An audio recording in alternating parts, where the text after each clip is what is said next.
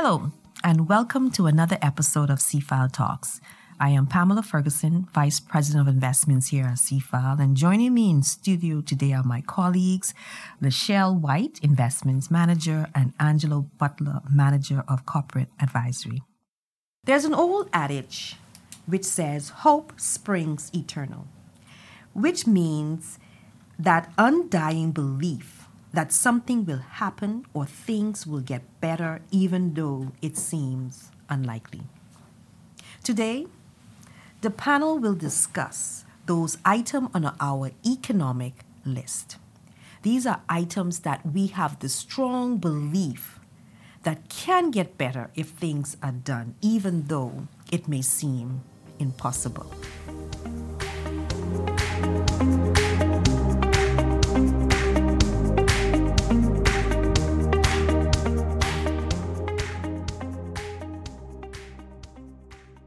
So let's get started. Angelo, what is your top item on your economic wish list?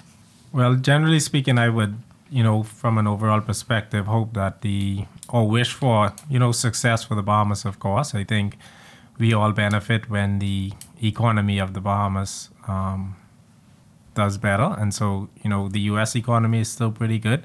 So I hope, there are no major issues with the U.S. economy or the global economy that would derail, the current, I would say, positive economic growth we're experiencing, particularly coming out of the pandemic. So that's just kind of like a general, I would say, wish. But, as I think we intend to dive deeper down into more of the issues, one of the things particularly that I think, we need to focus on is government spending. I'd like to see a bit more restraint.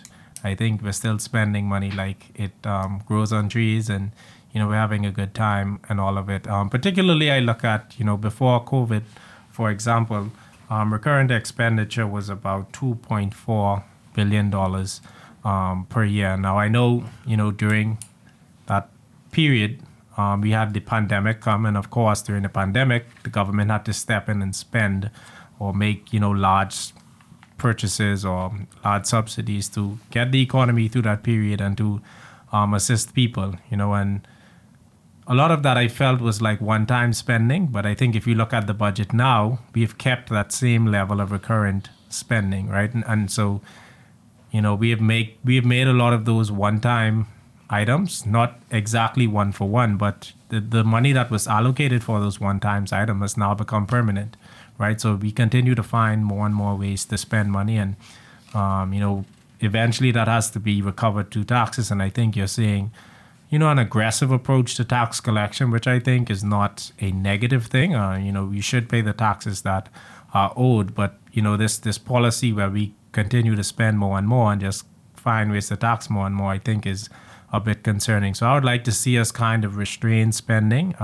It doesn't seem like we're going to go back to any of those levels pre-COVID. So, hopefully from here, we don't find ourselves 10 years from now with an even more extravagant budget. And then we're just looking at how we can tax more to get, the budget in some sort of normalcy.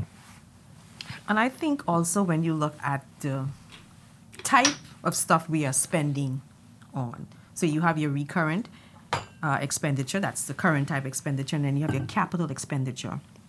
And I think more focus need to be placed, and we've said this time and time again on our show, on the capital expenditure where you can get increased productivity or where you can get assets that will help the government in generating more revenue. And the benchmark or the international benchmark for capital expenditures, just 3% of GDP.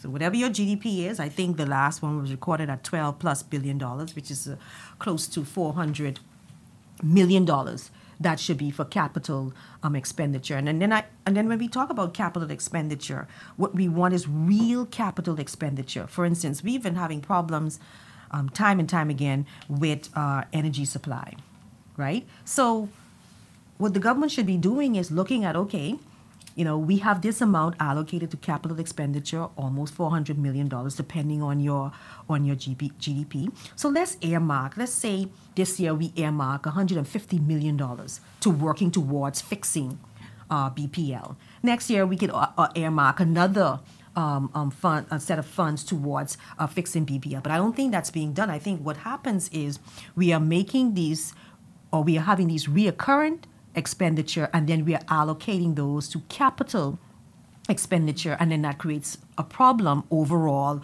for productivity and overall budget. And also, when you look at recurrent expenditure, Angelo, you mentioned that it keeps going up and up and up and up. And then when you drill down and find out what are we spending these monies on, and a lot of times it's support, it's spending in those areas because education isn't going up substantially. Healthcare went up a bit during the pandemic, but they're going to normalize that to where it needs to be. So a lot of times it's on jobs program, or it's on salaries for public workers. And to me, that speaks to the lack of economic growth. Notwithstanding, they may tell you that growth looks good, because if you have to take money and put it into these programs, then it means that the person that you're supporting, the social programs that you have, that persons are in these programs and they're not able to support themselves. And that speaks to the level of economic growth and the level of prosperity within the economy. I agree. And that brings me into my top economic wish list, which is for us to have some sort of economic growth policy where we can implement long-term sustainable growth policies. And I think you mentioned, Pam, one of the things that I often think about is spending in infrastructure. Angelo mentioned the recurrent spending.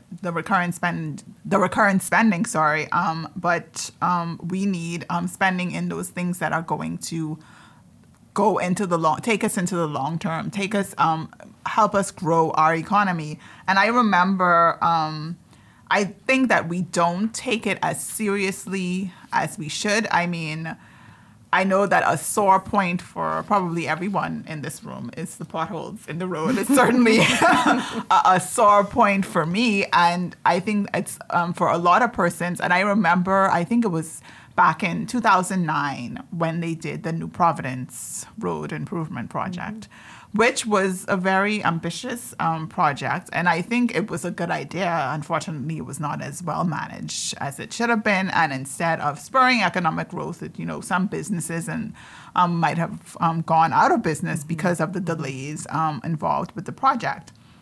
But there was a memorable phrase in which said, "You can't eat roads."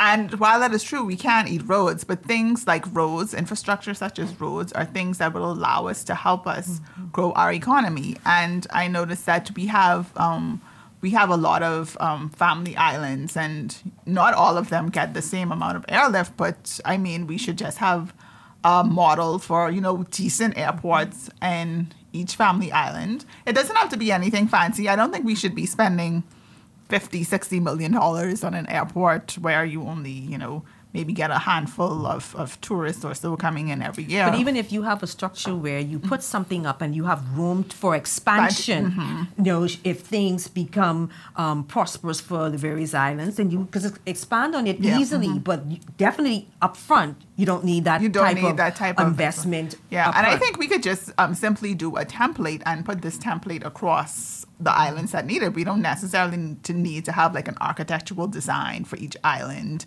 Of course, you may want to do a little something to distinguish each island airport, like maybe for Andros. I'm from Andros, so I could say this. we have we have the chick charney, we have the crabs. Maybe just do like a little design on that. But I think that we don't really pay attention to these things, and like you said, we tend to sort of like put capital expenditure or infrastructure spending to after, we've spent all the money elsewhere. And then we say, we have this little, couple that's making recurrent expenditure look too high. Let's just allocate it over here capital this way. expenditure. And, I know the government has recently announced that they're going to do another road improvement project. So we'll see how that goes. And I think, but things like, I don't understand, like things like we don't even have we are a family of islands, but we don't even have an inter-island ferry system. Like, why hasn't that ever been considered? So I think things like that is something that would help us to move our economy forward. And beyond infrastructure spending, when you look at economic growth and creating sustainable economic growth policies, you also want to look at other pillars of your economy, including education, and which is we need to identify areas that we will need to support economic growth in the future, and we need to focus them in our curriculum. And, one of the things that many businesses complain about is that people are coming out of high school and they cannot function in a working environment. Like, they don't have like even the basic skills to, to properly function on a job. And I know yesterday I had a chance to virtually attend the Bahamas Business Outlook, and the Prime Minister was the keynote speaker. And I was happy that he mentioned that he identified that, yes, we do have these shortcomings in education, and we need to look at this because we need to improve education so that we can improve business, we can improve business productivity, and we can improve the economy. So that's one of the things. Shortcomings in education has hampered our national development, and I think that that's something that we need to focus on. And we also need to focus on a lot of things. But we also need to focus on technology. It's 2024, so, and we have made some improvements. I'm not gonna lie. You can pay certain taxes and things online. But I think that sometimes we're so stuck in the old way of doing things that it's just the same things keeps occurring. And then also we need to look at having a more pro business environment. And Angelo mentioned, paying taxes, like you want to tax people more. But one of the complaints about businesses had was that, I think the government updated its payment portal for the business license tax, and it did not go well for some people. But you did it in the busiest time of the year. And I think that sometimes government has some sort of they're aggressive against the businesses, like they treat them like the enemy when small businesses are the backbone of an economy. And you mentioned with the road project, I just think these things need to be planned out and not necessarily knee-jerk. Dr. Stephen Brand, when he spoke at our conference, he was talking about how they decided that they were going to increase national insurance, and that was over a 10-year period. So they were talking and telling people 10 years before, we're going to increase this 10 years down the road. So people got familiar with it. They put the plans in place. And so when that increase came, it wasn't so difficult. For some, it may have been, but exactly. So I think that's what needs to happen in our economy as well. You want to do something like that, they should be planned out. If you have a plan, then okay, we're going to change over to the system. We're going to make sure people are well versed in the system, and then give yourself some time so that you can implement it and have a smooth process. But if someone wakes up one morning decides, what? Next period, we're going to change the system. And then when you're having problems, you're just unsympathetic towards persons who are trying to get it right. And then you tell them, well, there are other means in which you can do this. You don't have to do this online via your credit card. But that was done to make it easier to get it done. So I just think that needs to be more planning. Yeah, and even in that, I think they announced last June that they wanted businesses with more than 5 million turnover to have audited financial statements, starting the deadline being March 2024. And it's that's done even a year's lead time. Why would you do that? Why wouldn't you say, starting in 2025 or 2026, you need to plan, you need to make people comfortable, you need to be able to have dialogue and answer questions. And on the growth point as well, I think I wish we could have more inclusive growth. I think expats or foreigners buy in expensive condos or townhouses, in particular areas, isn't necessarily benefiting the average person. So, we see this, and again, it's always, you even have the government arguing the point, this high GDP number doesn't allow us to get aid, but the underlying economics of it are not very beneficial. So I think as we look for growth, we have to continue to look for growth that benefits the average person. Yesterday, the hotel union had the bridge blocked up, or they were rioting at the, not rioting, what do you call it? Protesting or striking at the bridge. And, you know, you see in the newspaper, Atlantis and Bahamas, for example, saying their occupancies are at records and room rates are at records. And so it's, you know, it's like, you know, when we get growth, I think everyone needs to feel it. It can't be centered at the top. And I think that's something we need to continue to strive for in terms of economic growth. I agree totally, and that's on my list, but I won't discuss that right now in terms of having tourism, the benefits or the gains from tourism trickle down to the average man. But I won't discuss that now.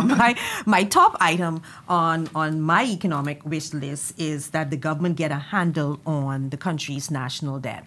I know we've talked about this a lot, how over 20 years ago, the debt levels were relatively low, but I wouldn't even go that far back.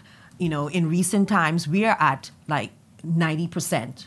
If you round up to 90%, our national debt is at 90%, and our government debt is like about 89% of GDP, which means it's just the margin is so close. Like our debt level is almost the size, you know, of our GDP. And that is really, we are at crisis point, whether or not our officials want to admit to it. We are at crisis point because when you have such high levels of debt, particularly a country like the Bahamas that does not produce anything and is so reliant on outsiders for our economic growth in the service industry, then that means that government has less money, Lashell, to spend on education and healthcare projects or in those areas, and also it puts a strain on growth. Whereas monies that were precious dollar that should be allocated to these areas where you can get economic growth, infrastructure, education. If you improve the educational system for our country, that can help with economic growth. Healthcare is where you could get economic growth. That money is now spent on other areas like interest costs. So right now in our country, I mean, it wasn't heard of several years ago, but the largest expenditure item is interest costs. We are spending almost $600 million on interest on our debt, when for education, it's 300 plus. For healthcare, it's 200, and sometimes it hovers under 300. It's 200 plus, or sometimes it goes up slightly over 300 million. Definitely during the pandemic, it was at those levels. And so we had a situation where tax dollars, Angelo, are coming in. But most of that money, or a large chunk of that money, is going towards paying off debt. That's because our debt level is so high. And I know we had Hurricane Dorian. I know we had the pandemic, and back then there's the Great Recession. And so when these shocks happen to our economy, then our borrowing tend to go up. But that's no excuse, I think. Yes, that's a part of it, but that's no excuse to continue on this line of non-productive spending that will not help us or allow us to accumulate funds during good periods that we can use when times are difficult and times are tough. So I am very much concerned about our level of national and government debt. And then you have that foreign component. I mean, several years ago, I think it was like $100 million we had in foreign currency. And that's because we were generating the tourism dollars. We didn't have as much visitors as we have now, but we were generating US dollars via our tourism product that was sufficient to cover our balance of payment. But now we have more tourists, and we have to borrow to prop up reserves. And so our foreign currency component of debt is like $5.2 billion, and that's like 40 to 45% of our GDP. And I think it's important that you mentioned, for example, the interest payments, right? Because, you know, often we hear about debt to GDP ratio, right? And around the world, generally you see post-pandemic, particularly, like the very high debt to GDP ratios. And I always say they have to rewrite all of the economic textbooks because all them tell you once you get above a certain limit, it's bad. But everyone is kind of above those limits now, right? So it's like traditional economics has been severely challenged by the, I guess, economic order of the day. But like you said, the absolute value of the interest payments as well as the debt continues to go up. So in simple terms, it's like, you make $20,000 and you have $15,000 in debt, and then you start making $25,000 and you say, oh, my income has gone up, and then you go right there and borrow more, and you just find yourself endlessly in this chasing cycle. And interestingly, a few weeks ago, government announced that they would have done a $500 million, like you mentioned, foreign borrowing in the international, well, not really in the international markets, but from international sources. And what's very interesting is that, again, this is the second time that the government has had to do something like this with some sort of multilateral guarantee by one of the IDB or IADB agencies. So what that means is it's very difficult for us to go there independently due to our current debt profile and borrow money. And this particularly becomes a problem when you have crises, right? Pandemics or natural disasters. Because rightfully so, if your economy is impacted, you borrow in the short term to kind of prop things up. So it's very, I think, concerning that, we have to continuously borrow money with almost like a helping hand attached to it, which we've never really had to do in the past. So like you said, I think we need to get a handle on this. Rightfully so, when things happen, we borrow, but I think we take too long to rectify the ship afterwards, and then something else comes up and we're now, digging out a deeper hole. And it's become a way of life. Like, we are borrowing to survive. It's just become a way of life, and I think that's It's scary. that's dangerous.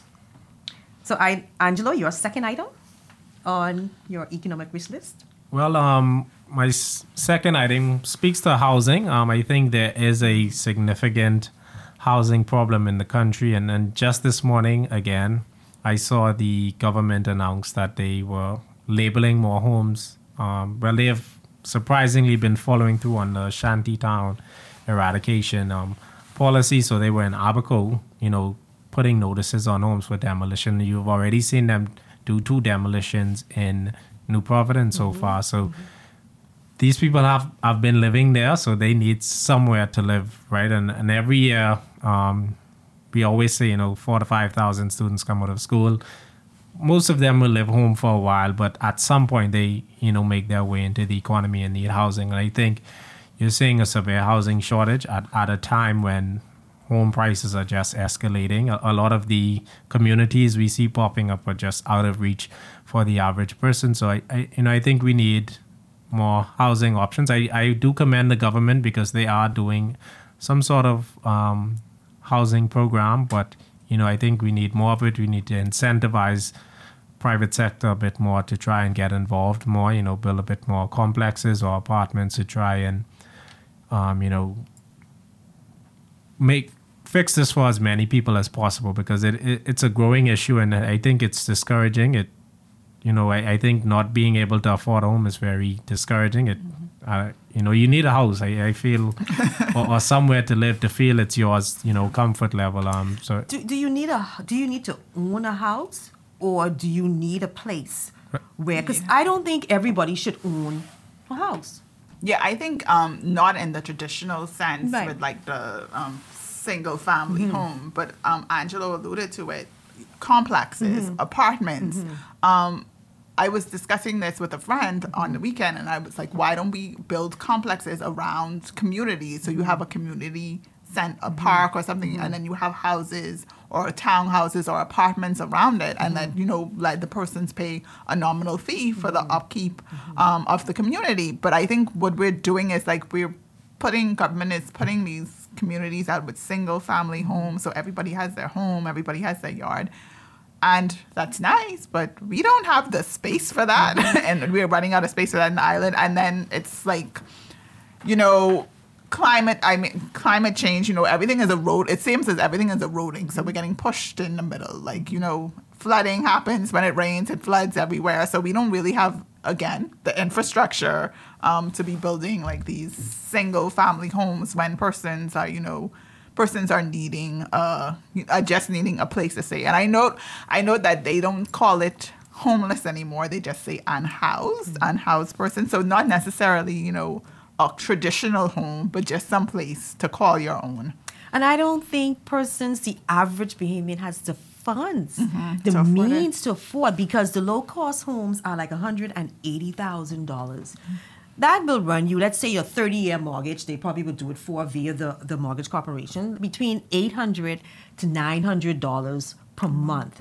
If you have minimum wage of $260 per week, that is not sufficient to help persons in that category. So, and I agree. I think if you structure it properly, again, you know how I feel about this. Government should not be in control of it.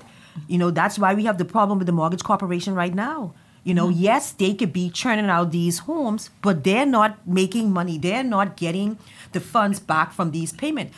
I know of a situation where persons have been living in a government home for over 10 years and have not paid a dime. Wow. And that's because there was some structural damage to the place. And they were never able to come back and fix it. Wow. And do you know how many people are out there? And then, it's because it's all political, you don't want to be seen as removing people from their homes and where they're going to go. So you allow them to be in there without paying. So that's why the corporation cannot make any money. And the reason why you need to have persons paying it, and those who cannot pay the mortgage, you need to have the apartments to say, well, okay, you cannot afford this home, then you have to move out.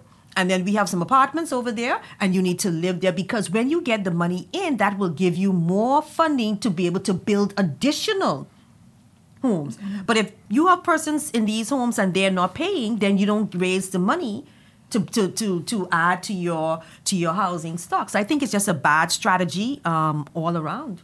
Yeah, I agree. And then, but I think everything that we're talking about, everything sort of connects, because we're running out of space on this tiny little island. But we have other islands, but the infrastructure is not there. Yeah. For persons to want to move to these islands, they can't really make a living or whatnot. There are not sufficient homes for them to stay in. So I think that there's just sort of so much interconnectedness. And I know we're not expecting, I don't think any of us sitting here with our wish list are expecting these things to be solved by next month. I think it's something that's going to have, like you mentioned, Pam, we need a plan. And, I found interesting maybe it was a year or so ago, where, there was an issue in Lyford Key when one of the developers wanted to build some condos. And I think he wanted 70 or so units, and the Lyford Key Association was against that. And they were able to secure government approval for a lesser amount. And I thought to myself, look how easy it was for government to approve condominium in a residential area that where the association was against. Why then government doesn't use that model to build more condominium apartment style homes for persons on with lower income? I think it's desperately needed. I don't think those persons with the low income necessarily need homes, but decent places where they can live and raise their families. Yes, about affordable access to housing, somewhere to feel at peace at night and be able to, say this is where I live, this is where I stay, you have some dignity. I think it's a big issue we need to continue to work towards.